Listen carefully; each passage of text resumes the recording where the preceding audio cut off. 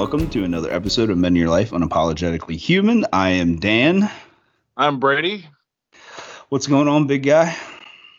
Oh God, it's been a week. I wish in the past, my basic response is always, same shit, different week. Oh, this was not same shit, different week. This was a week for you, right? Like a hell of a week. It was a hell of a week. It really was. How about you? How you doing? Good, man. I'm glad that it's finally over. Like you, we were dealing with the heat this week, but I don't think it topped 100. Well, maybe it did, but I know you guys had like record-breaking heat for being in Washington State. Yeah, from what I understand, it hadn't gotten that hot in 60 years. We went through, I want to say it was 107. I want to say because I stopped looking at the weather app because it was just depressing. So it got up to about 107 here at the house. And for those of you that don't know, Western Washington, now Eastern Washington is pretty much a desert. It is. And they're used to, 90 degree, 100 degree weather. Western Washington is not. And we are not used to that kind of thing. So there really isn't much of a thing with central AC in apartment complexes. So we have no AC. And we only had one fan. It was a box fan. Luckily, my neighbor actually went out and got an AC unit. I don't know how he found it. I think he stabbed somebody for it. But he offered to give us, let us use his fan through the heat wave. And at some point, it just, and I went to work on the day that it was over 100 degrees on Monday. Mhm. And driving home and even being at home with the fans going, it almost feels like you're sitting under a hairdryer. Having lived in southern Arizona and all over Texas, I don't miss it. So it was Yeah. hell. I put a meme up that I saw on Facebook that it was probably the funniest thing I think I had seen in reference to the heat wave here. And that was, for those of you that are tracking solar anomalies, the sun just drug its balls across the so it was that was an apt description because it was humid, it was hot, it was miserable. Thank God that I have two cats, Tater and Pickle. Pickle is still a kitten. She's not quite a year old, and she was having a rough time. Tater, the black cat, she was just liquid cat all weekend. So, But but Lebowski was living in his element, though, wasn't he? He was probably loving it. Lebowski was amazing. Lebowski, for those of you if this is your first time listening, Lebowski is my bearded dragon. I always wanted a bearded dragon since I was a kid, and I fell into this one. He was malnourished and stuff like that. Now he's perched up on his rock, Judgy, so he's doing just fine. But yeah, he loved it. He was enjoying it. We actually ended up turning his heat lamp off for more than one reason. First of all, he didn't need it, and second Yep. of all, we didn't need it. So. Yep.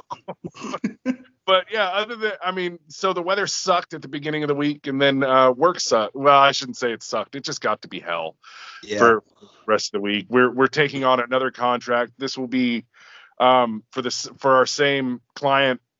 For those of you that don't know, I work in the ITAD field, which is information technology asset disposition. We recycle tech.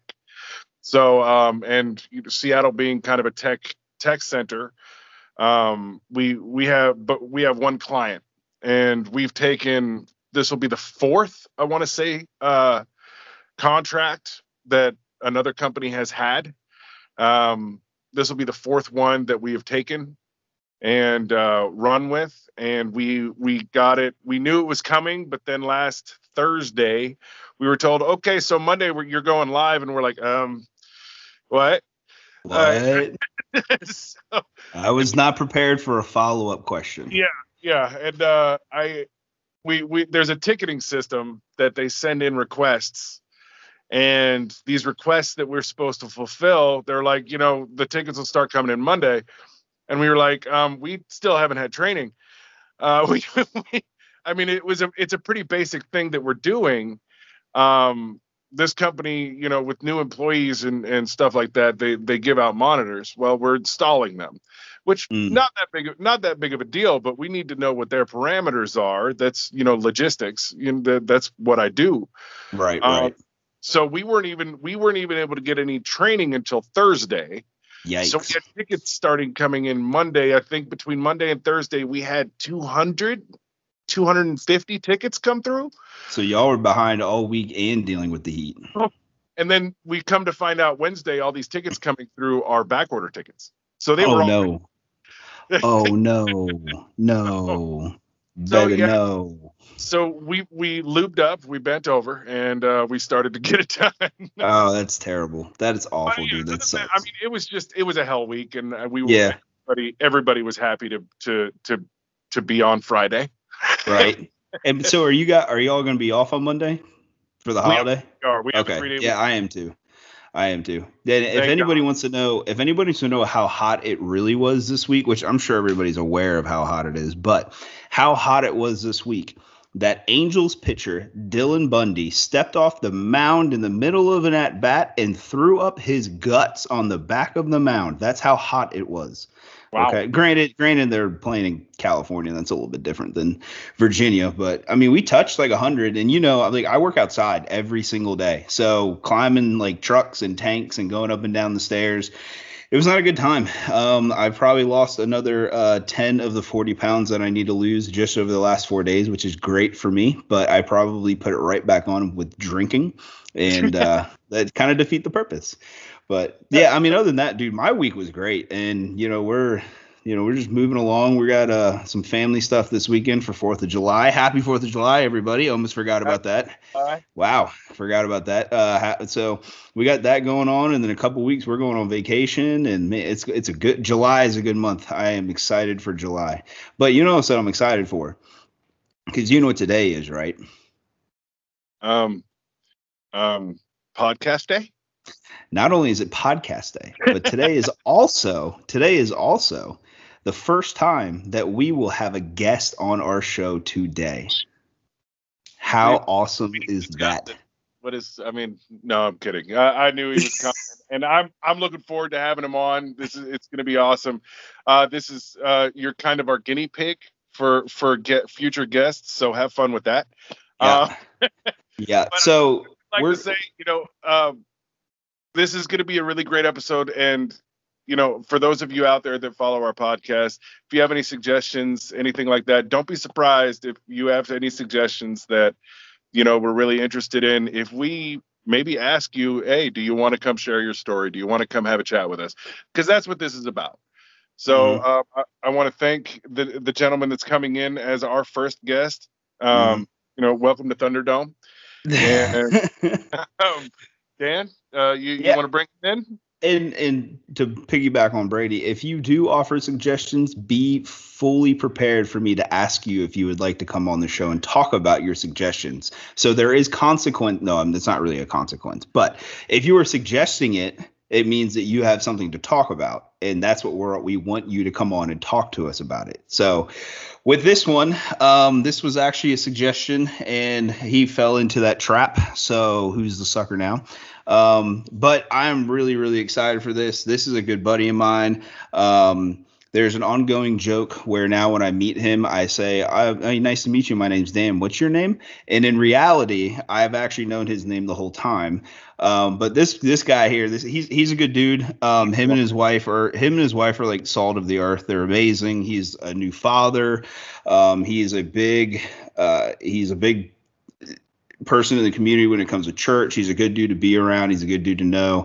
My man over here who made this suggestion, who decided to be our guinea pig, just want to introduce everybody to Mr. Chris Jett. Hey guys, yeah, thanks for having me on today. I'm excited. Yeah, welcome, Chris. Welcome. I would like to, as I'm sure you just heard, since we drug you along on this introduction, we do usually go through how our week was. Why don't you share with everybody how'd your week go, Chris? Yeah, I mean, so for those of you, most of y'all don't know, except for Dan, I have a 2-month-old daughter. My wife is currently working full time, and I'm I'm a teacher, so I'm off for the summer, which is nice. So I get to spend a lot of time with my daughter. So my week is kind of like a roller coaster where, she has good days, she has bad days, but my week was pretty good. She had a pretty decent week this past week. Now, yesterday was hell, but that's all right. She decided she didn't want to nap at all yesterday. So you spend about 20 minutes, putting her to sleep, and then she wakes up just like 3 minutes later crying for no reason. So yeah, yesterday was a little bit of a mess. My wife comes home at 5 o'clock after work, and I'm like, please just take her. But no, apart from that, actually, it's been really nice spending time with my daughter, having the summer off. I'm getting some house projects done that I haven't been able to do during the school year. So that's been nice. And I don't know, it kind of just all blends together at this point. You wake up, feed her, put her to sleep, repeat over and over again. But no, it's been a decent week. And we got some fun stuff planned for the 4th. Going to do some bonfire and yeah. There we go. That's what I'm talking about. So, let's hop right in. So, what was this? What was this suggestion, Chris? What did you suggest for us to talk about today? Well, it's actually something, Brady, that you brought up that I heard on one of the podcasts. You talked about how, and it was a funny moment because I was listening to your podcast while I was actually putting my daughter to sleep. You said that the most stressful thing in your life right now is, take care of your kids and your family. And literally, when you said in the podcast, I was in that moment where I was trying to put my daughter to sleep, and while I'm rocking her, she's literally just screaming her head off, just crying, like not going to sleep. And literally, it just resonated with me. I was like, yes, that is absolutely right now one of the biggest stresses in my life. You all talk about mental health, and I think it's really important for fathers and, mothers, parents to focus on their mental health, because if you are a parent, I feel like we all go through the same things, the same moments, the same struggles, even though every child is different. There are these things that we all go through, and yet there's so many things that just are almost are taboo to talk about. It's not till you actually really open up to someone that and they're like, yeah, I went through that as well. I felt terrible. I felt like it's a failure as a parent, but people just kind of keep that covered up. Like, you don't want anyone to know that you're failing, you're struggling. And when parenting is one of the most stressful things you can honestly do in your life, where we should be open about this, And not only that, we were talking about this offline in a group chat, that one of the other parts, and I don't know about this, I just see it because I see it with social media. I see it when you talk about friends, conversations, stuff like that, is the people outside of your circle who may also be parents can be extremely judgmental and harsh, especially for somebody who has a 2-month-old and they're trying to tell you how to parent, how to live your life, how to do everything. But you know what? That might not work for you. That might not be something that you're interested in. I've always subscribed to the idea of, I'm going to instill the morals into my kids. Those are what I believe. It's not going to be what other people believe. It's going to be what, I believe. And then as they grow older, they are the ones who are going to mold into adults and make decisions for themselves. I can't tell them what to do. I can just lead them on the way. But, there's parents out there who will judge you on every little freaking thing that you do. And I kind of sit here and I'm like, look, I don't have a kid, but who are you to judge this person on what they're doing while you're letting your kid climb on the racks at Walmart and throw toys on the floor? And, it's funny you say this, because just the other day, I'm part of a dad's group online. Nice. It's called Dude Dads. It's on Facebook. Shout out. There's a lot of there's a lot of great advice, but there's a lot of picky people on there. They'll just poke at you and stuff like that. Well, somebody posted something about about having a step kid, and the father, the bio father, wants to come back into the step kid's life, yada yada yada. But I posted, somebody replied to it with, that's your step kid, that's not your kid. Don't get confused. Don't get that all that stuff. And me being, for those of you that don't know, my 6-year-old, my son, and I call him my son because he's my son. He is technically my stepson. But I love him. I try to treat him as though he is my own son. I can tell you that I fail just like anybody else. Just like I fail with my biological daughter. But I kind of took a little offense to that. I did, because, my stepson, he's my son. I call him my son. I don't look at him and say, you're my stepson. I look at him and say you're my son. Now, keep in mind, his father is very much a part of his life. And his father and I are friends. I mean, we just went golfing a couple of weeks ago. I mean, and that's a great thing. And I kind of went off a little bit about this, and I told him, I was like, who do you think you are to tell me how to treat my son, not my stepson? I don't need a quantifier. I don't need to tell him you're different than my daughter. You're my stepson. That's not it will never be a question in my house. Well, why did you call her your daughter and me your stepson? Am I different? That will never be a question in my house. Mm-hmm. And Mm-hmm. I kind of took offense to this, and that kind of follows into what you're saying. There are people out there that, number one, think they know better than you. And I am here to tell you, I don't care if you're a brand new father, Chris. I don't care if you have, a 30-year-old kid that you raised from day one and you were a stay-at-home. I don't care. You're doing a good job. You raise your kid the way you want to raise your kid. There's nobody on this planet that knows how to raise your child better than you.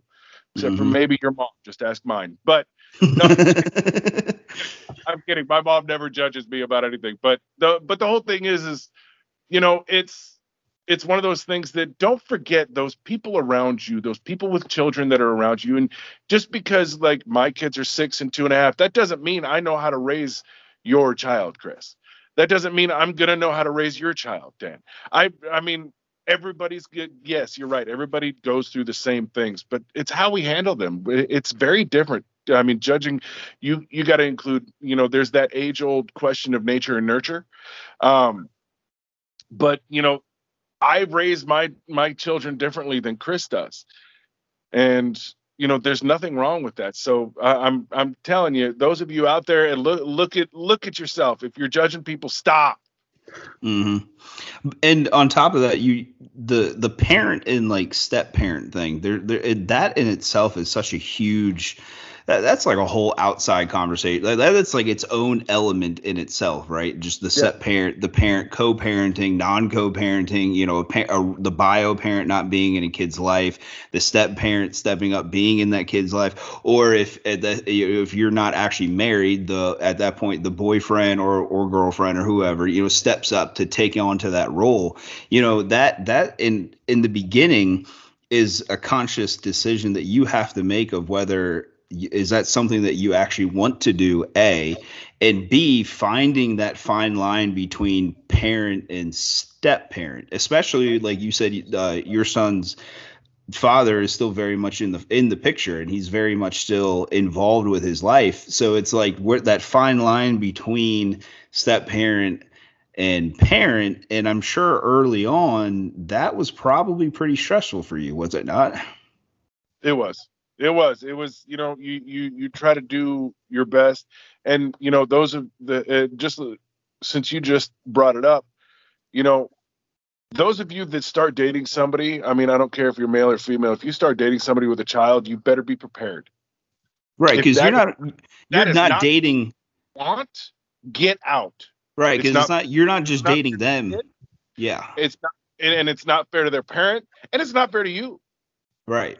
Right, because you're not just dating them, you're also taking that conscious decision that you're also involving that person's child into your life. So that also means whatever you're doing in your own personal life, whether you think it's not a big deal or not, it is a big deal, especially if that parent is allowing you into their life to be around their kid. It's a big freaking deal, whether you won't think it is or not. So like you said, if it's not something that you want, then get out. Like, don't even involve yourself with it.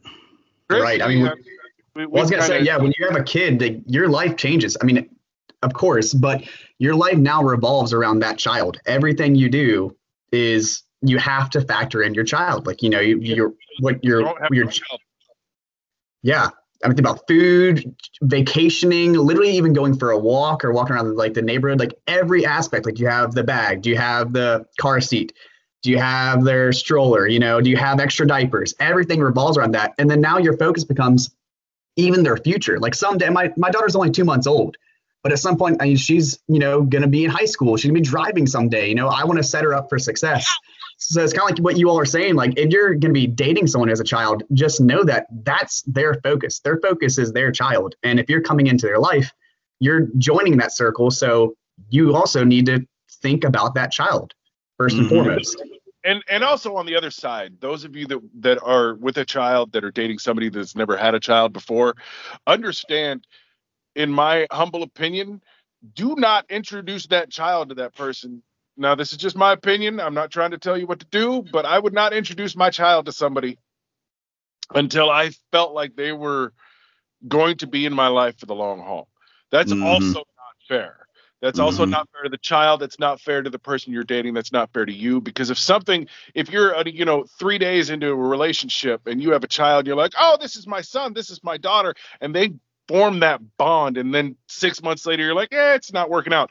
That will destroy somebody. I know this for a fact.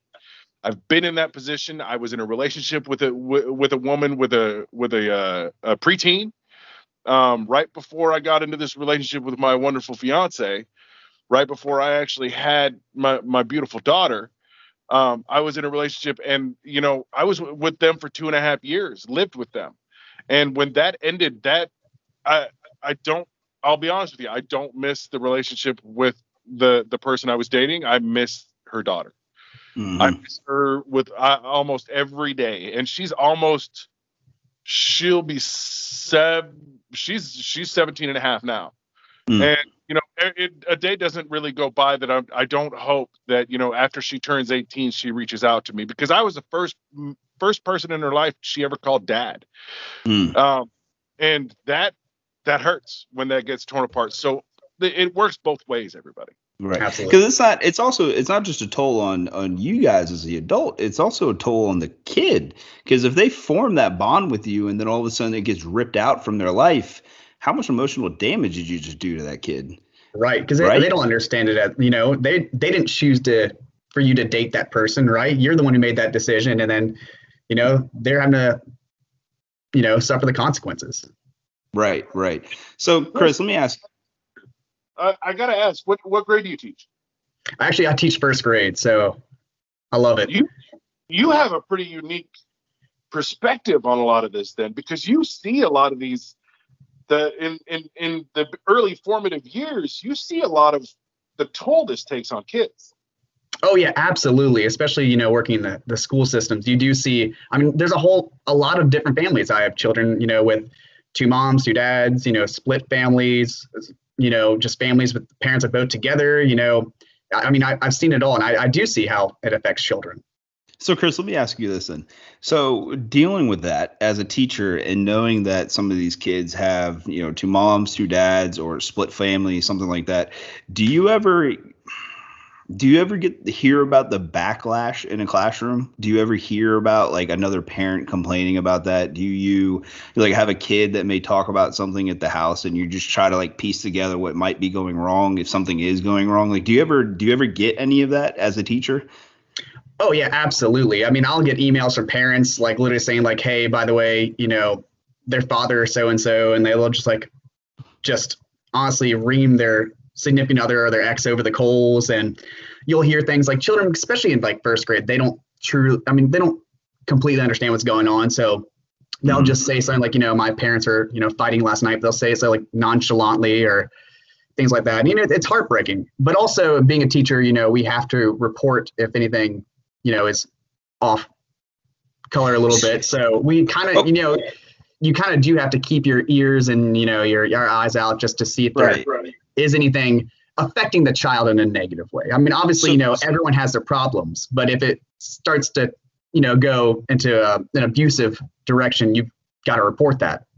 So as being a teacher and also a parent, when you see that or you hear about stuff like that, is that something that you can leave at work emotionally? Does that follow you home? Like, how do you deal with that as a parent? How do you and your wife deal with that together? Like, that can't be easy. No, I mean, with obviously any job, there's baggage. Of course, working with children, there's definitely that other aspect where, they're so innocent. So it is heartbreaking. But at the same time, that's why I love being a teacher, because I want to be there for them, I like as much as I possibly can during the school year. And then also when I come home, it just kind of reminds me that, I am grateful for my wife, and it makes me want to be a better person, a father to my daughter, just seeing how it can affect children and their future. I mean, those are just in first grade, who knows how it'll affect them, when they're in high school and then they start to truly understand what's going on. And, it does. So it does affect me as a parent, and it makes me want to be a better version of myself. So do you struggle at all with bringing that baggage home? I do a little bit. Obviously, I mean, there's some heavier things than others. But I mean, my wife is a great support, she's always there for me. Obviously, Mm-hmm. I can't give personal details of my students, but, I'll just explain like, hey, by the way, like this happened, at school, and it sucks. And then we'll sit there and we'll talk about it. And, obviously sometimes it takes longer than other times to get over it. But, and of course, being a teacher, you'll see it, some days you'll have good days, some days you'll have bad days. And like, sometimes your student will be acting out and you just can't figure out why. I mean, no kid is just a bad kid, Right.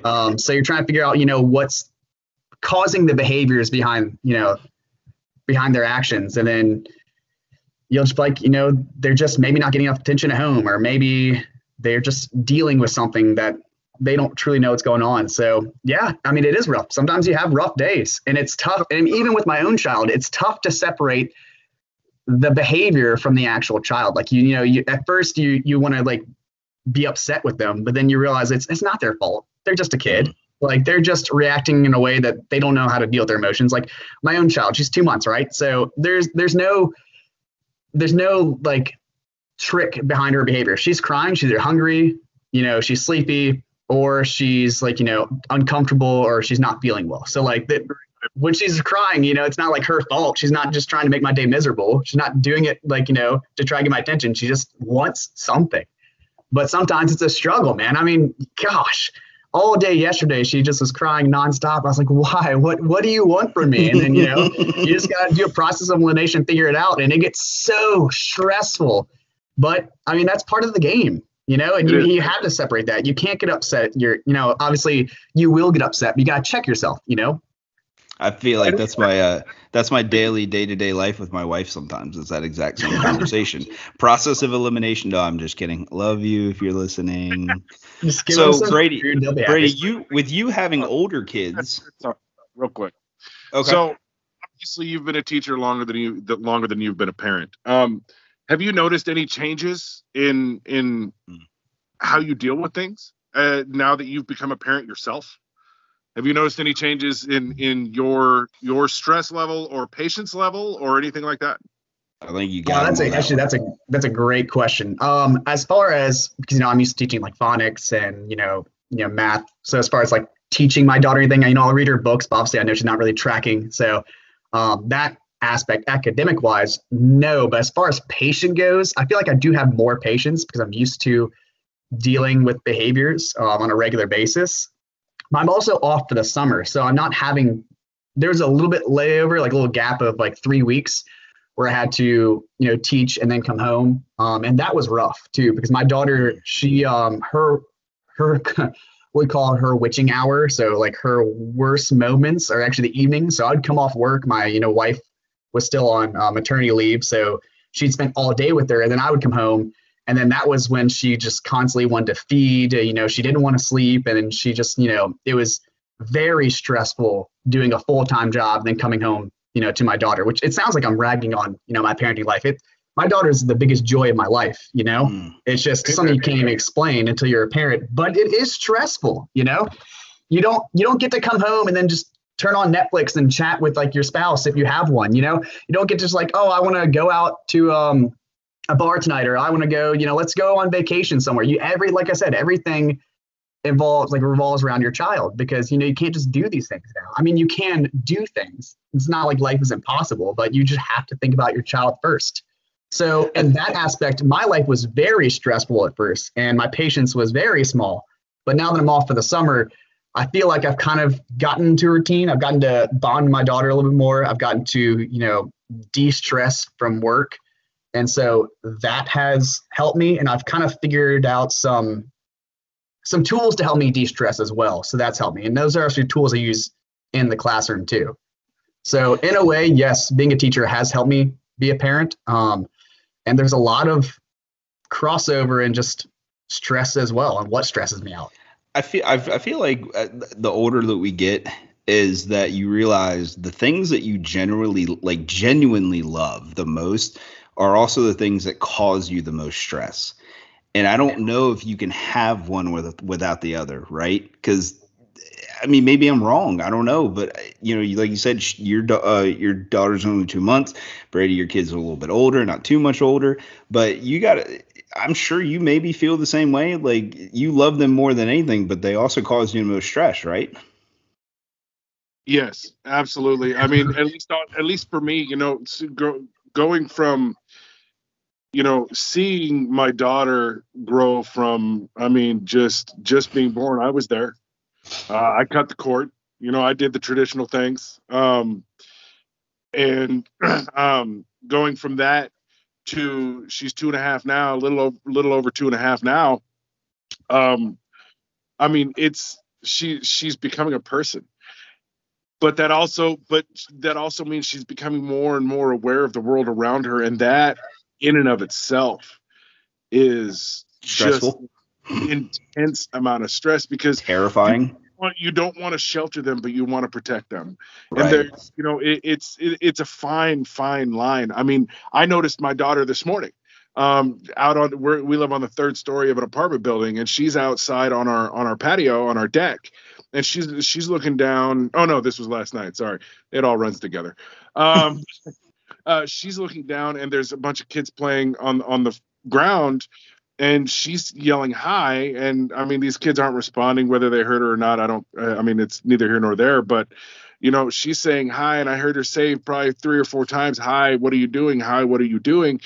And it made me realize she doesn't have a whole lot of friends. Like it might be time to start taking her out with my friends, which there are few friends my age at 40 years old that have small children. Most of their children are grown. Mm-hmm. But it's like she's letting me know she wants friends. And that's stressful enough. That's I mean, you almost want to do a background check on everybody. Right. I get it. So I got a 2-part question for you. Okay. One, I'm going to start with you, Brady, and then I'm going to go to Chris. All right. With you, both of them is a 2-parter. Okay. So now that your kids are a little bit older, what was your biggest fear at first? And then is it the same fear now, or do you have a new fear? Well, I think, and I can't speak for all fathers out there, but I think one of the most common and one of the biggest fears that any father has in the beginning is, am I going to be a good father? Mm-hmm. Terrifying, because you don't know. You've never been in this situation before. And, a lot of it has to do your past, sure. But I grew up in a great home. I did. I was blessed to have, 2 sets of parents, my stepmother and my dad, and my stepdad and my mom. All of them treated me like I was their own. So I'm definitely I was definitely blessed in that aspect. But regardless of how much positive reinforcement, positive experiences I had as a child, first thing that entered my mind, am I gonna be a good father? And as far as that part goes, no, that hasn't changed. That's a daily. I mean, I'm not ashamed to say I will get home after, because I don't know why, but every now and then I watch the news and it's a terrible thing. But I hear about things and I see things, and Chris, you may have a little bit better insight to this because you've been a teacher, you've been around children longer than me. I hear about these things and it's terrifying, and I'll get home and I'll have to recenter myself. And I don't even work around kids like you do, Chris. I have to recenter myself. There's been more than once since since I had my daughter that, I'll sit there and I'll have a good, 2-3 minute cry before I go into my house, because it's just like, it's terrifying. Am I being a good father? Am I treating, and also there's another aspect of my stepson. My son is, we have our issues. But I want to be a good father to both of them, and I want to be the same father to both of them.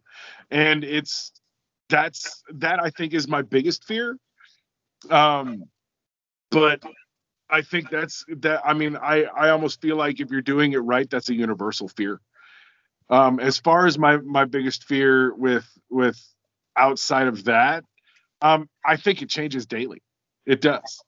It's not only am I going to be a good father, but am I showing them, how to be good? Am I teaching them enough? Am I reading to them? Am I playing with them enough? I mean, it changes on a daily basis. What about you, Chris? Same question. Yeah, I mean, obviously I would say the same thing. I mean, even when my wife announced that she was pregnant, I was like, I gotta get my act together. I've got a lot of rough edges. I gotta figure out and get my mental state ready so I can take care of a child, because I'm barely take care of myself. But also at this point in my life, my biggest fear is survival. I got to make sure my daughter survives, because she's 2 months old. She can't communicate. When she cries, I don't know, like, does she have a fever? You got to check that. Is she, like, every time she coughs, I'm like, oh my gosh, are you gonna die? Like, it's just like, babies are definitely a lot more durable than people think. Obviously, that doesn't mean treat them as like, they're a toy you can roll around, but like, obviously, they're more durable than you think they are. So like when she coughs, she's not going to explode, Like, it's just like, but every time it happens, like your parental instincts just kick in. You're like, oh my gosh. Another thing they don't tell you is like, babies are really noisy sleepers, man. But like for like the first 2 weeks, we were not getting any sleep because all the stinking noise she made constantly, the coos, the chirps, like she sounds like a bird sometimes when she sleeps. She just chirps randomly and then she'll toss and turn and she'll go back to sleep. Like, it just, man, we lost so much sleep because of that. I was like, we've got to keep this thing alive. Like, this is a human being that we're in charge of now. And, she can't tell us what's wrong. So it's definitely for me survival. I mean, obviously I want to make sure that I'm a good father.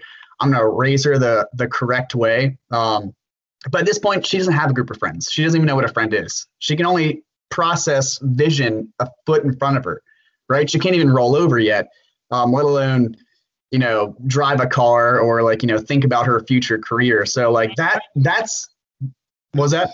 She's not driving yet? Nah, not yet. Not yet.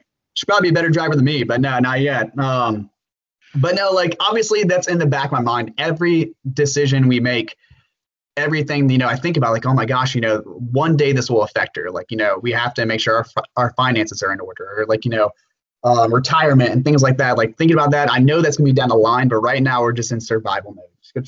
Just trying to keep her alive. Like, she just got her first round of vaccines this past week.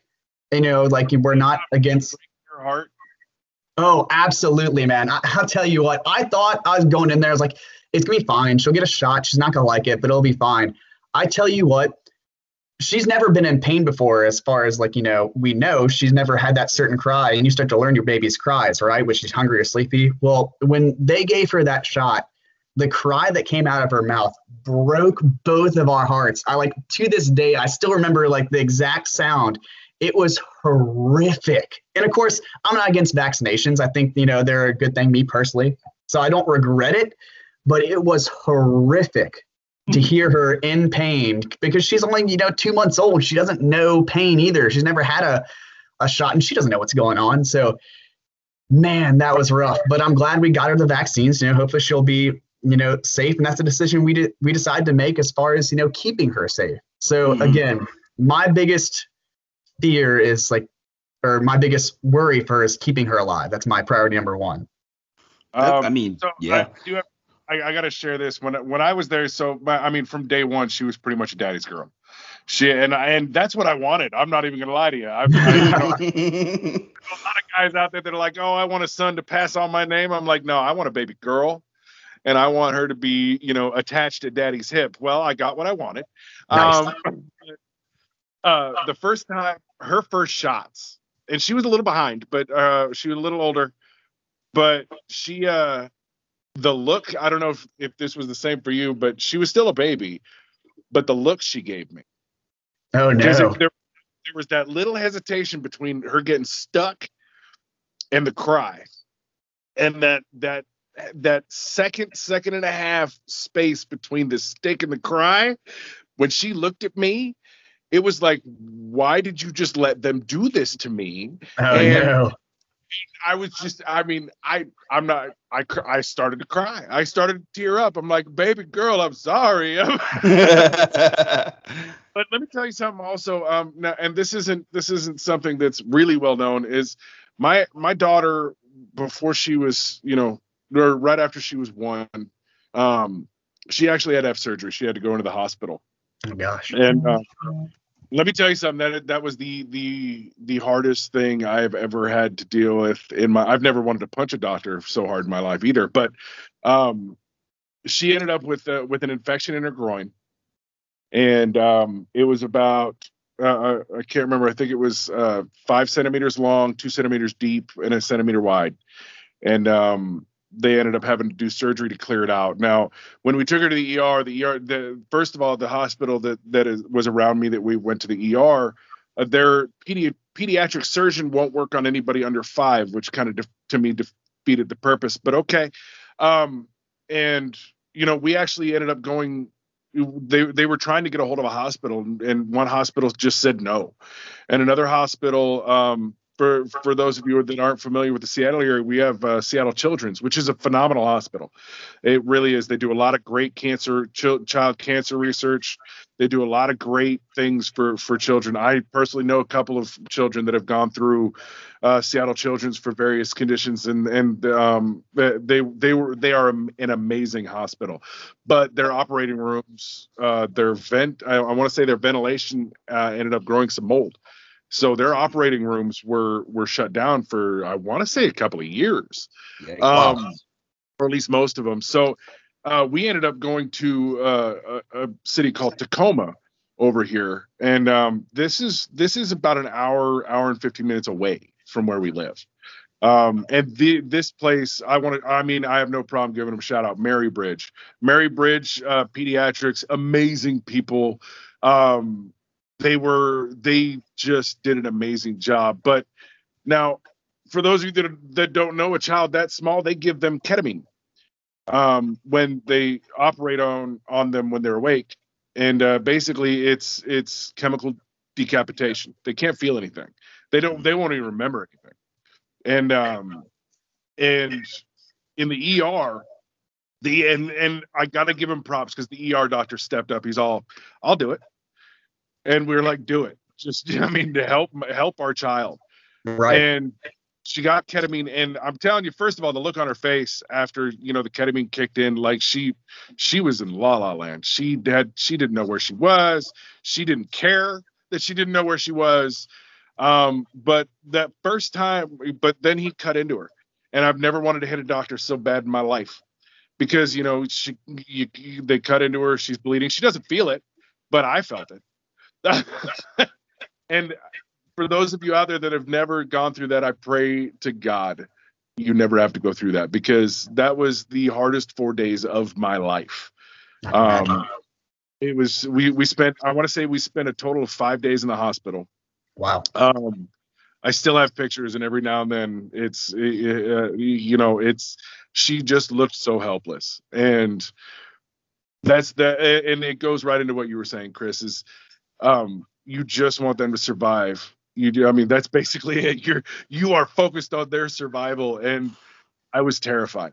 It was the scariest point I was literally in tears every day, calling my mom, calling my dad. I was terrified. I was scared. I was hurt. I didn't want to see her hurt anymore. And of course she doesn't remember it. But you do. But I do. You do. It's hard. So, Chris, do you have any questions for us?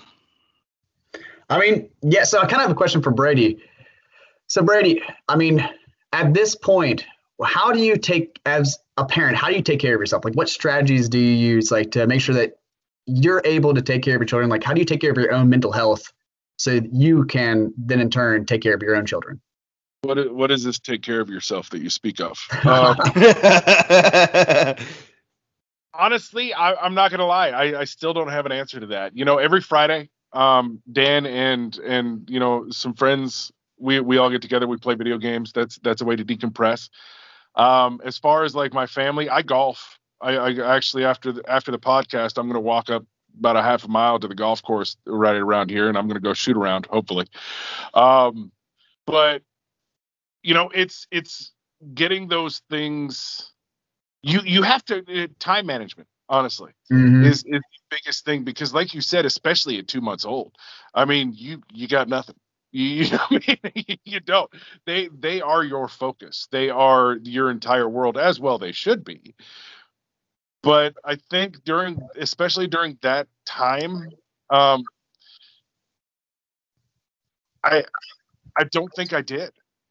I really don't. I don't think I did take care of myself. I've always been one of those people that, there's a list, that list people say, of who's at the top of my list of people to take care of and make sure they're okay. Yeah, I've never really been near the top of that list for me. I've always been one of those people that I even when I was younger and partying and having a good time and all that stuff, if the people around me were having a good time, that's when I was having a good time. And I've really had to retrain myself to a certain extent, because I have to put myself first. Honestly, I've started going to the chiropractor. I've got a medical exam appointment that I actually had to reschedule because it was on the day that it was 107 degrees, so I didn't go. But I want to go to the dentist. I want to quit smoking. I smoke cigarettes. That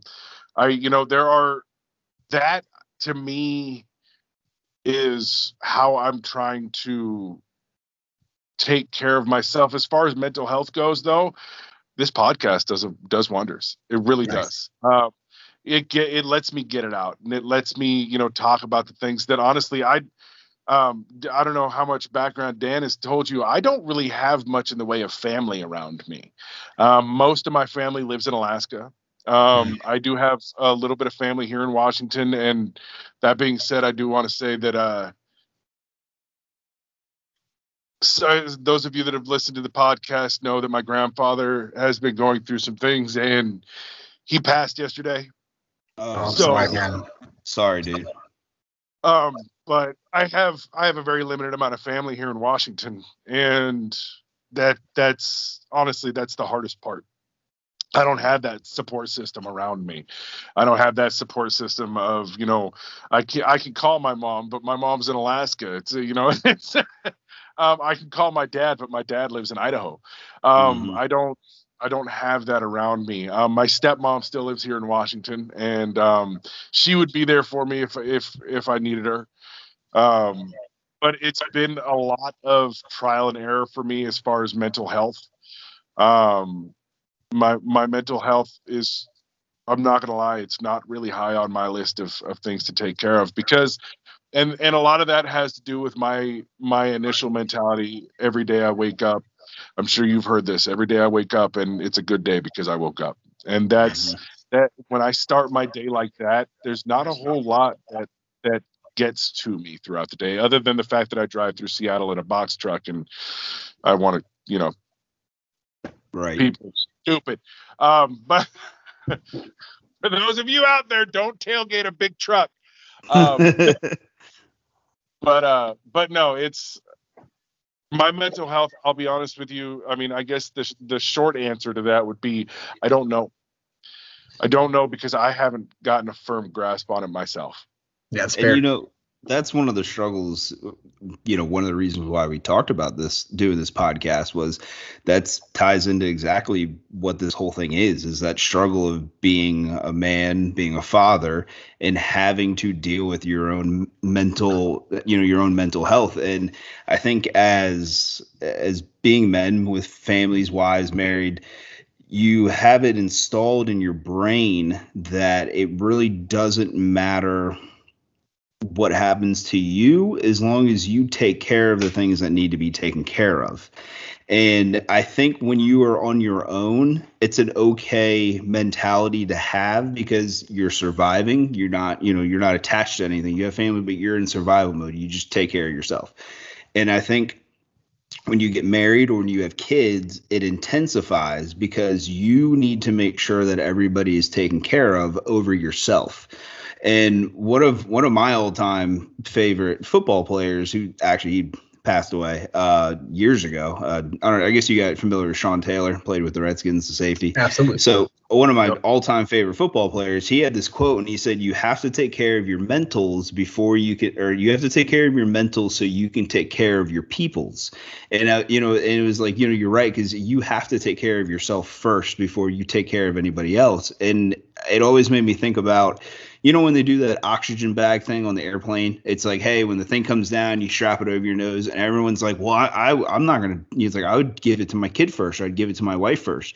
The problem with that is you are the one who's supposed to put it on first, because if you go unconscious, you can't help them. So you have to put the mask on first. So therefore you can help them before they go unconscious. If you go unconscious, you're not going to be able to put the mask on your kid. Your kid's not going to be able to do it himself.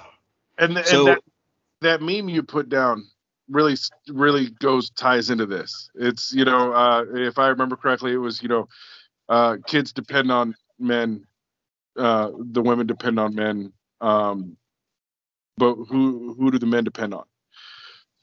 That's why men need friends, and that's a fact. But Dan, I'm telling you, that's easier said than done, because you could look at me until you're blue in the face and tell me, don't forget to take care of yourself. But, and I'll look at you and I will honestly, genuinely be like, you're right, I should, and I'm going to do a better job of it. And then 5 minutes later, that's gone. I take, my focus, as was ingrained in me from an early age. My focus is my family.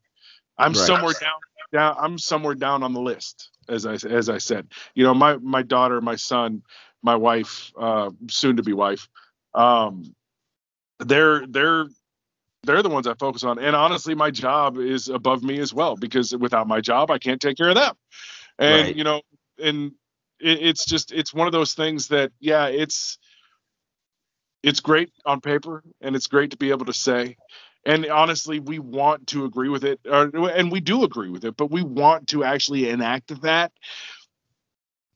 But once reality hits, for me, that's not my focus. My focus isn't me. My focus is my family. My focus is my kids. And that's why, I mean, I'm not ashamed to say it, Dan. I thank God that I've met you, because you have really brought into the forefront that I do need to take care of myself. Like I said, I don't have much of a support system around here. Right. You and your wife and all of the friends that we play with on Friday and all that stuff, they make me focus a little bit more on myself. Right. And like you said, you don't really have much of support around you, but that makes it that much more important where you have to take care of yourself. And it may not be you put yourself number one on the list, but you got to find a way to put yourself at least top 3 on that list. Because if you don't take care of yourself, right, you said, so if you have your job listed above you, if you don't take care of yourself, you're not going to be able to work. Then if you can't be able to work, then you can't take care of your family. Right. And we talked about this with your previous job, how I was basically chewing you out because they were putting you through stuff that nobody should go through in a work environment. But at the same time, I told you, I said, you are going to kill yourself working at that job. And if you don't take care of yourself, you are not going to be worth a damn to nobody.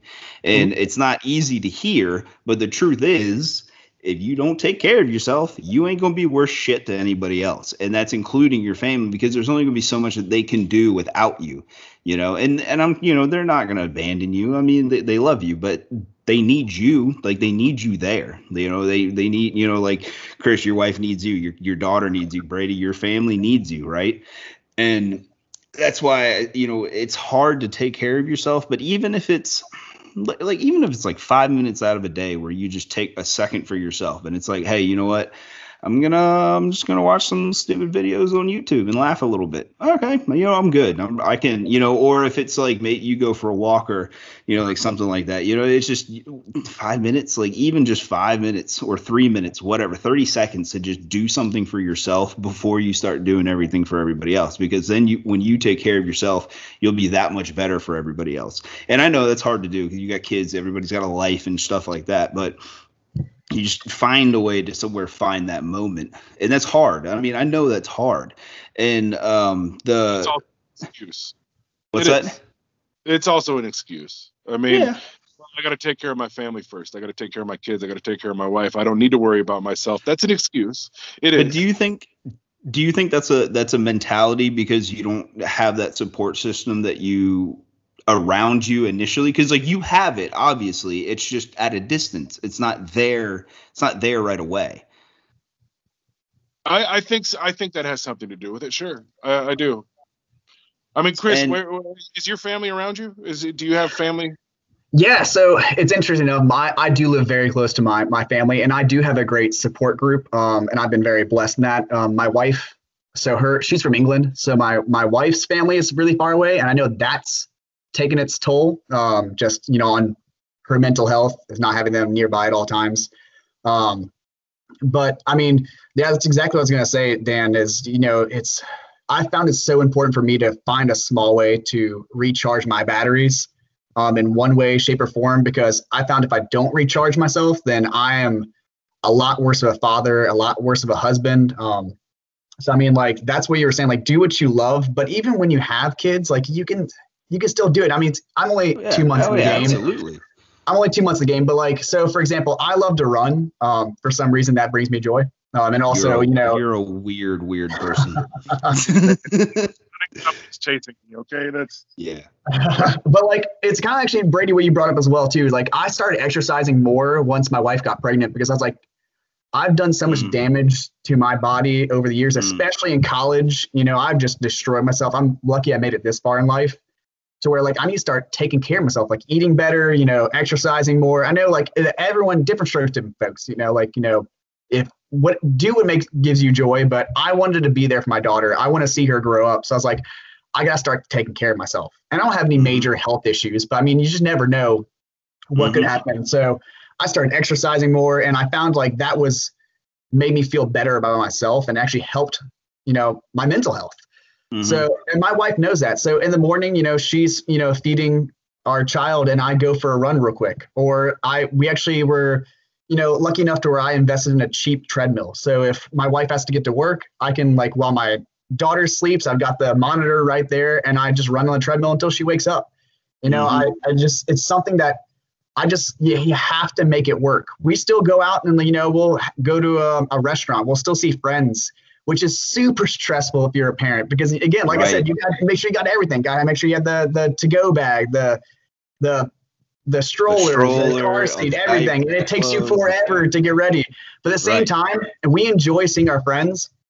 We enjoy like going out and doing things. Like, Dan, I know you and your wife like to go hiking. We're the same way. Like, we like to do those things. So we just have to make it work. Even though if it's stressful getting everything ready, you just got to find a system that works for you and still do those things. So then it's like the other saying that you can't pour into people's cups if your cup is empty, right? You got to fill your cup before you can. Right. I've always liked. Yep. Right. And I had a little bit of a moment this week. And Brady knows I was talking about, like, I can feel my body kind of like shutting down a little more these days. And I went from working out almost like every single day, like 2 hours in the gym, like at my parents' house. Like, my dad was a big workout guy, so he kind of turned the basement into like a home gym. I would go for like 2 hours. I'd lift, I'd do cardio, I'd run.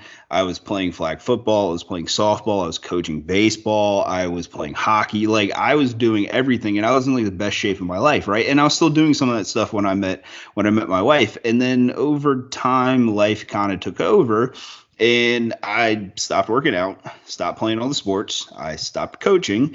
And now I'm falling apart again. And I was telling Brady, the other day, it was just like, that the sports itself brought so much like peace of mind. I know it's frustrating as it is, but it brings such like a peace of mind because it's something that's yours. And and for me, it was always a way of just escaping everything. So like when I would go work out, I hate working out at gyms. Like even if I was constantly working out now, I hate going to gyms to work out because I don't really like being around a lot of people.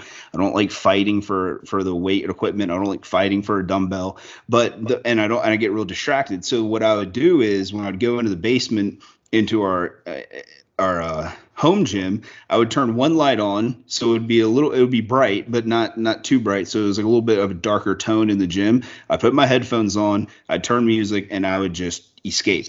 And I would just put myself somewhere that I knew that, that I could just tap out of everything and just push through. And that was something that I need to get back to and I need to start doing because there's going to come a time where one day, we're going to have a kid. And if I don't take care of myself, I'm not going to be able to carry that kid around. I'm not going to go out and play ball.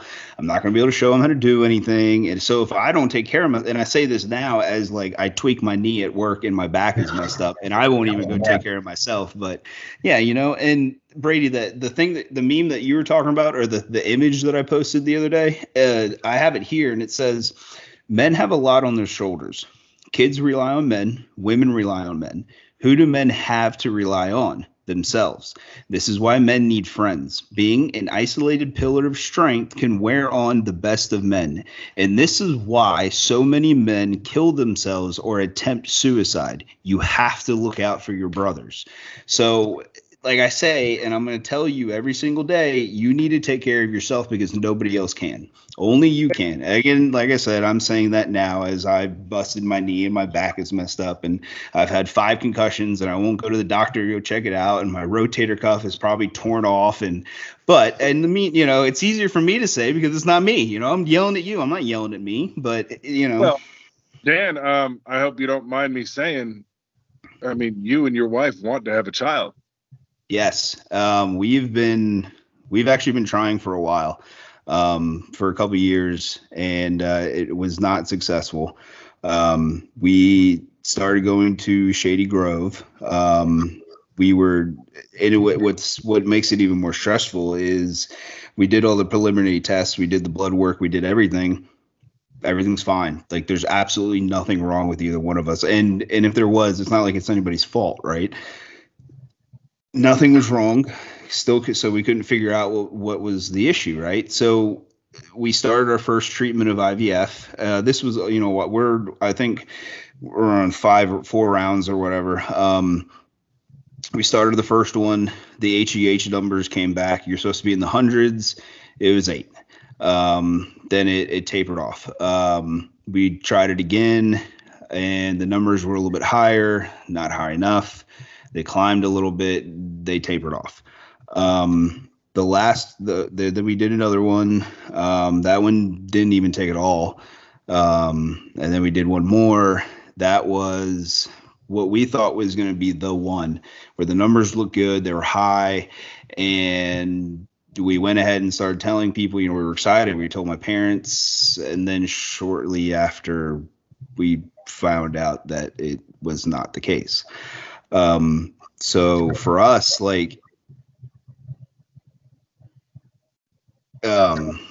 it's,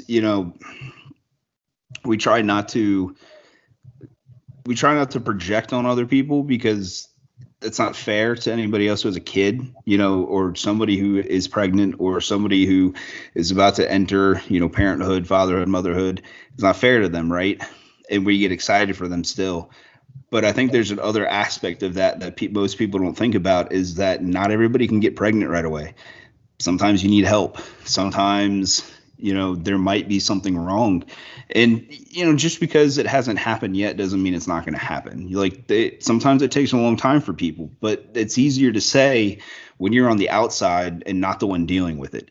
Right. And a while back, my wife went on Facebook and actually kind of divulged all the information out there and kind of put it out there. And she asked me if I was okay with it. And I said, yeah, it's nothing to be ashamed about. It's the story of our life. Like this is, it's just another chapter of our life. And one day when we do have, we're lucky enough to be parents and we have a kid, we're going to tell this story about how this happened, because it's truly going to be a miracle child that we've been trying for so long. And I still get excited every day about the potential of being a father, like that is, and it still terrifies me every single day that one day, like, I'm going to be taking care of a tiny little alien child, and it terrifies me. Like, but it's the alien's going to come from your side then. Yeah, shoot, probably. But it's like, it's not easy. And, like my wife and I, we always try to preach like teamwork. We try to do everything together. But there's some things where she's going to we're going to take things hard, but she's going to take something a little harder than I will, and then there's things that I'm going to end up taking a little harder than she will. And it kind of goes back and forth. Like there's days where she'll be, she's upset and she'll be depressed, and it's hard to watch somebody that you love go through that, because it's depressing in itself, and then you get depressed, and then the whole spider web just unravels, right? And that's why I also say it's important to make sure you take care of yourself, because if you take care of yourself and you hit moments like that, you mentally might be a little more prepared to deal with it than you would be if you're not taking care of yourself, right? If you don't take care of yourself and you hit moments like that, that's how you fall into the rabbit hole. That's how you struggle to get back out of it. And I think having support in the friends that we've had, Brady, you've known about some of the struggles that we've had, and some other people too, and it feels good when you have people on your side, right? And that's why I just want to say there's always a flip side to everything. You're going to see people who are excited, who are about to have a child, who successfully can have multiple kids. Some people don't ever. Some people only have one. Some people, who they don't, they go and adopt, and bless those people, because there's a lot of kids out there that, need to be adopted. I was one of them. I was adopted at 3 months old. And, I think people just forget that there's a flip side to that. And nobody really wants to talk about it, because people always try to put blame on somebody else, but it's nobody's fault. Like, it's not your fault at all. And I know that one day this is going to happen for us. And it's funny, because I had a dream a long time ago that, and I told my wife this, I had a dream a few months back that while we were in the process of building this house, I was like, I had this dream. And we were in the new house, and this house, the house hasn't been built yet, right? I don't know anything about the inside. It's just wood. And I was like, I had this dream that we were in the house and we had a kid. And she was like, I hope it doesn't take that long. I was like, yeah, but I'm just saying I had this dream. And then when we moved into the house and we started getting the house together, I was like, I've seen this somewhere before. Like, I've seen this in my head. Like, I've seen the bedroom, I've seen the walls. You know what I mean? It's like one of those kind of things. So then you get excited, and it's like, you don't want to jump the gun, because you don't want the false hope. You don't want the letdown, but it's like, you kind of, the wheels start turning a little bit, and you just, it's hard sometimes to not get excited, but it's, man, I'll tell you, it's fucking mentally draining sometimes. And I don't really talk about it too much with my wife, because it's really upsetting for both of us. And we still talk. I mean, we don't, it's not like we're shutting each other out. It's sometimes there's just some stuff that you fight with on the inside. And it's sometimes there's days where it's only going to be you in the inner you, and you guys have to, you just got to battle it out, but you can't be afraid to not talk about it. I open up to Brady about this stuff a lot.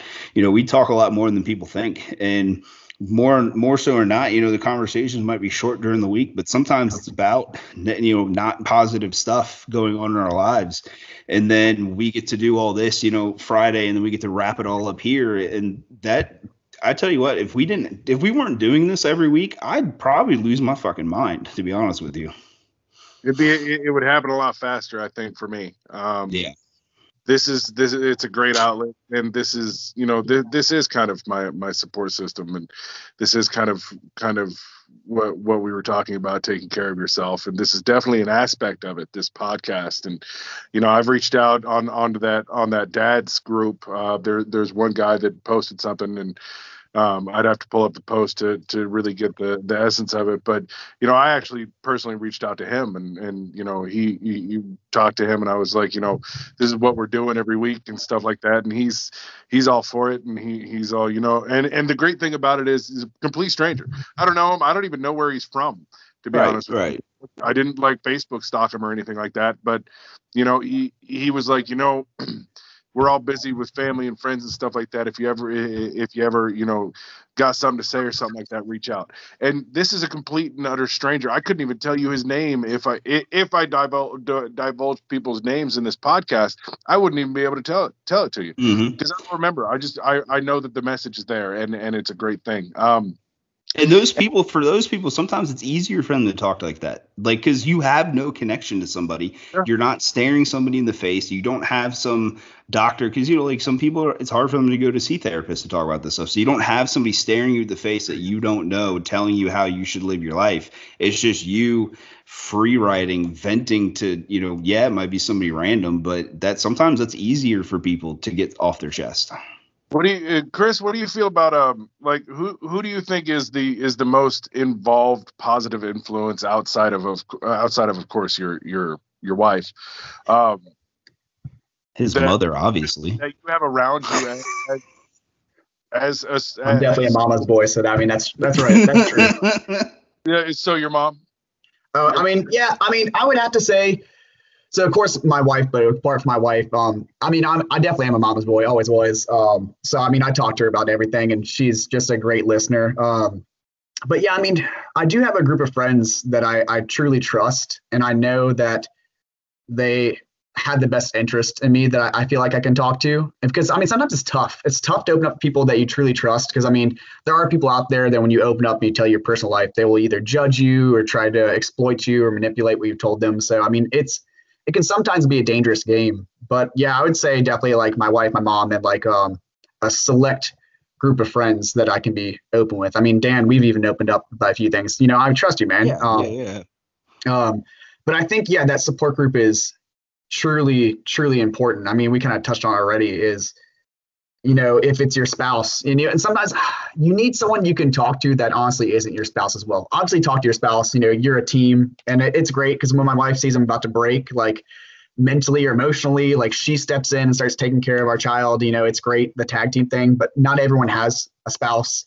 And honestly, you should have someone outside as well, because, you need to just vent, not about your spouse, but just in general. You just need someone you can talk to, and I think that's truly important. But some people there's things that you can't tell. There's things that you can't tell them. Sometimes it's not that you can't tell them. It's sometimes you just need to talk to somebody else. You need to talk to the guys about something. Sometimes you're not going to talk about stuff with your wife that you would talk about with the guys. Right. Sometimes you just need that bond, that other bond, that conversation. And that's not shitting on marriage or anything like that, because there's stuff that we tell our wives that I sure as hell would never tell any of the guys. You know what I mean? That's the balance. That's just the balance of everything.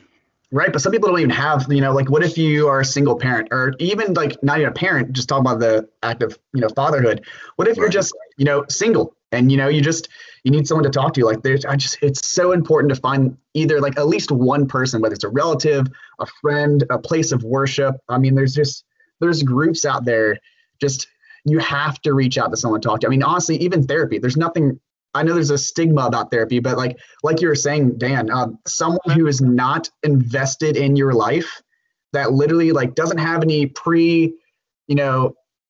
notions or nothing, they're not gonna, it doesn't matter if they judge you, they don't know you, it's right. To that person, that's great. Obviously therapy is expensive, so it's not for everyone anyways, but just someone you can talk to and literally just be an open book to, and just really lay it out on the table, and that someone that you can trust, that if you do that, it's not gonna come back in your face later. So therapy might be expensive, but what's not expensive is this podcast and our Facebook group and the community that we have in that. And listen, we're not professionals. We're just two dudes that, struggle to even tie our own shoes sometimes. We're just two friends who talk with friends, who talk about real life situations. And we're blessed that we have so many people that actually tune in and listen, because I never in a million years would think that there'd be like 50 people that would want to listen to me talk about stuff, or Brady talk about, or us in general.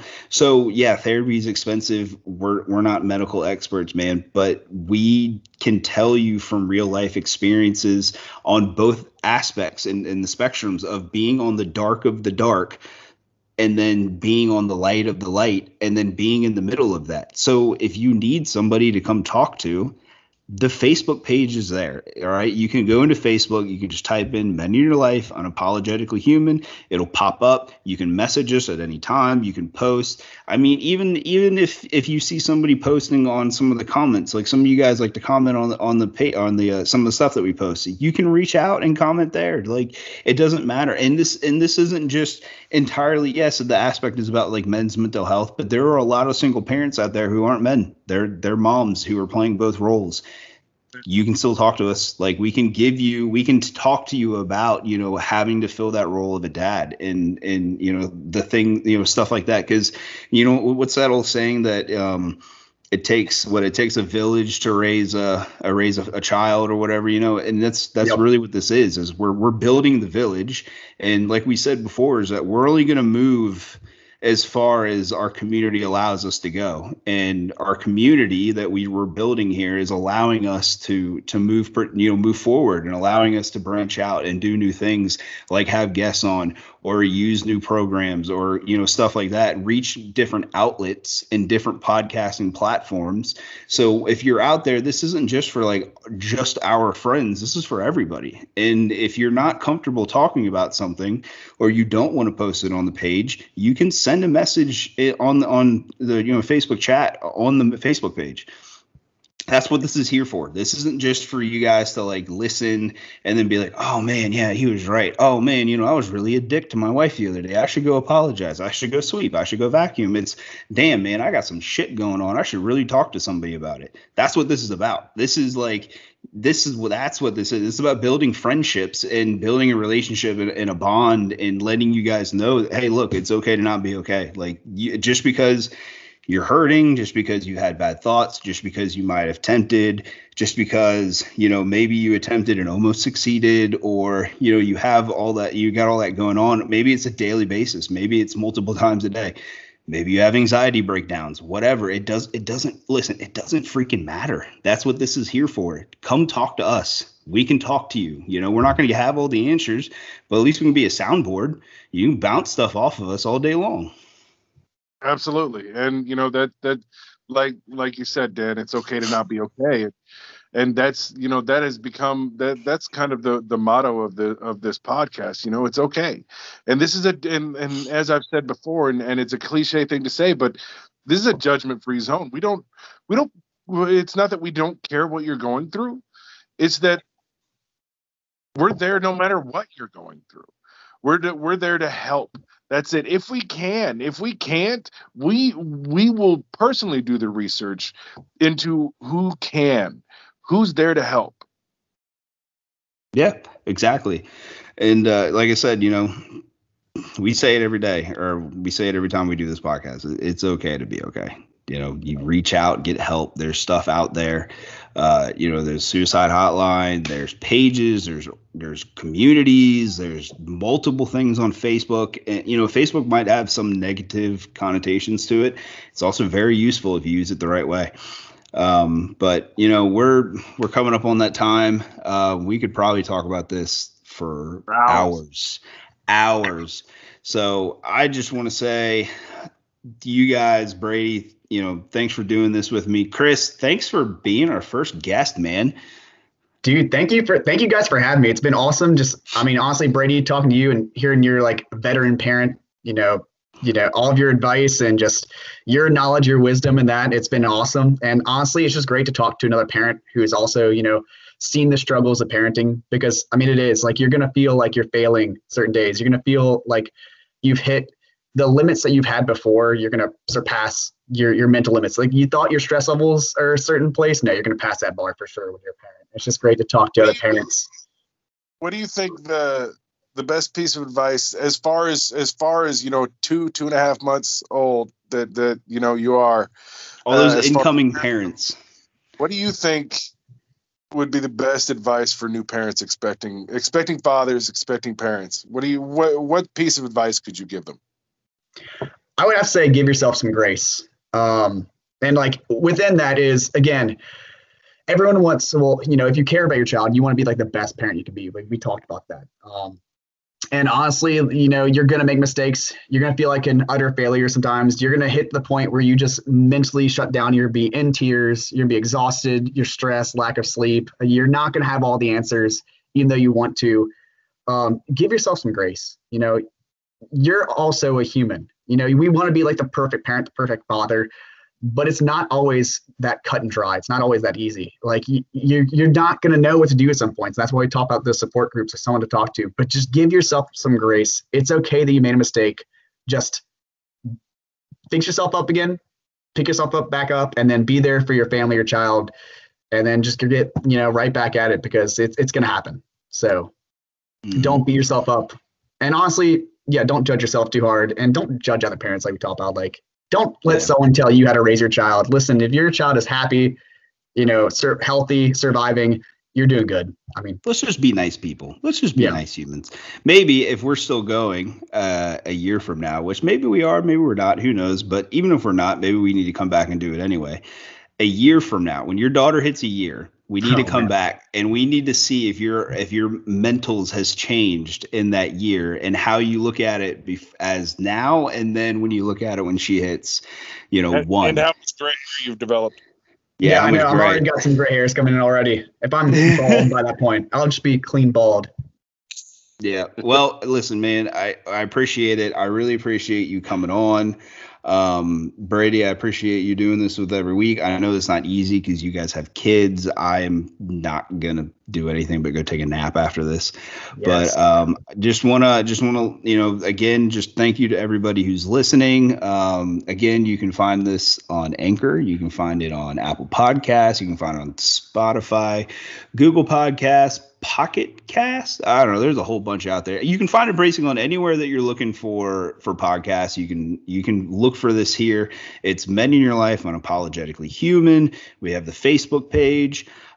This is probably going to be something we're going to start doing often if this works out well, as having guests. Chris, we'd love to have you come back, honestly, anytime that you want to. We really appreciate everything. Brady, you got anything? That's it. I mean, really, Chris, thank you so much for joining us. It's great to hear, you know, just as you said, it's great to hear from another father. And Dan, I appreciate this every week. And as you've said, you know, you and I talk a lot throughout the week. I you know, just like the meme says, you know, you're a friend, and you've been an amazing friend thus far. And I appreciate you. I appreciate everything that you've helped me through, and I appreciate you allowing me to join you on this journey. Yeah, I appreciate you, dude. I appreciate both of you. You guys are great people. Chris, you got anything for you before we get out of here? Nah, I think y'all wrapped it up perfectly. Thank you, guys. Yeah, well, I'm Dan. That's Chris. Brady. This is Men in Your Life Unapologetically Human. And remember, it is okay to not be okay.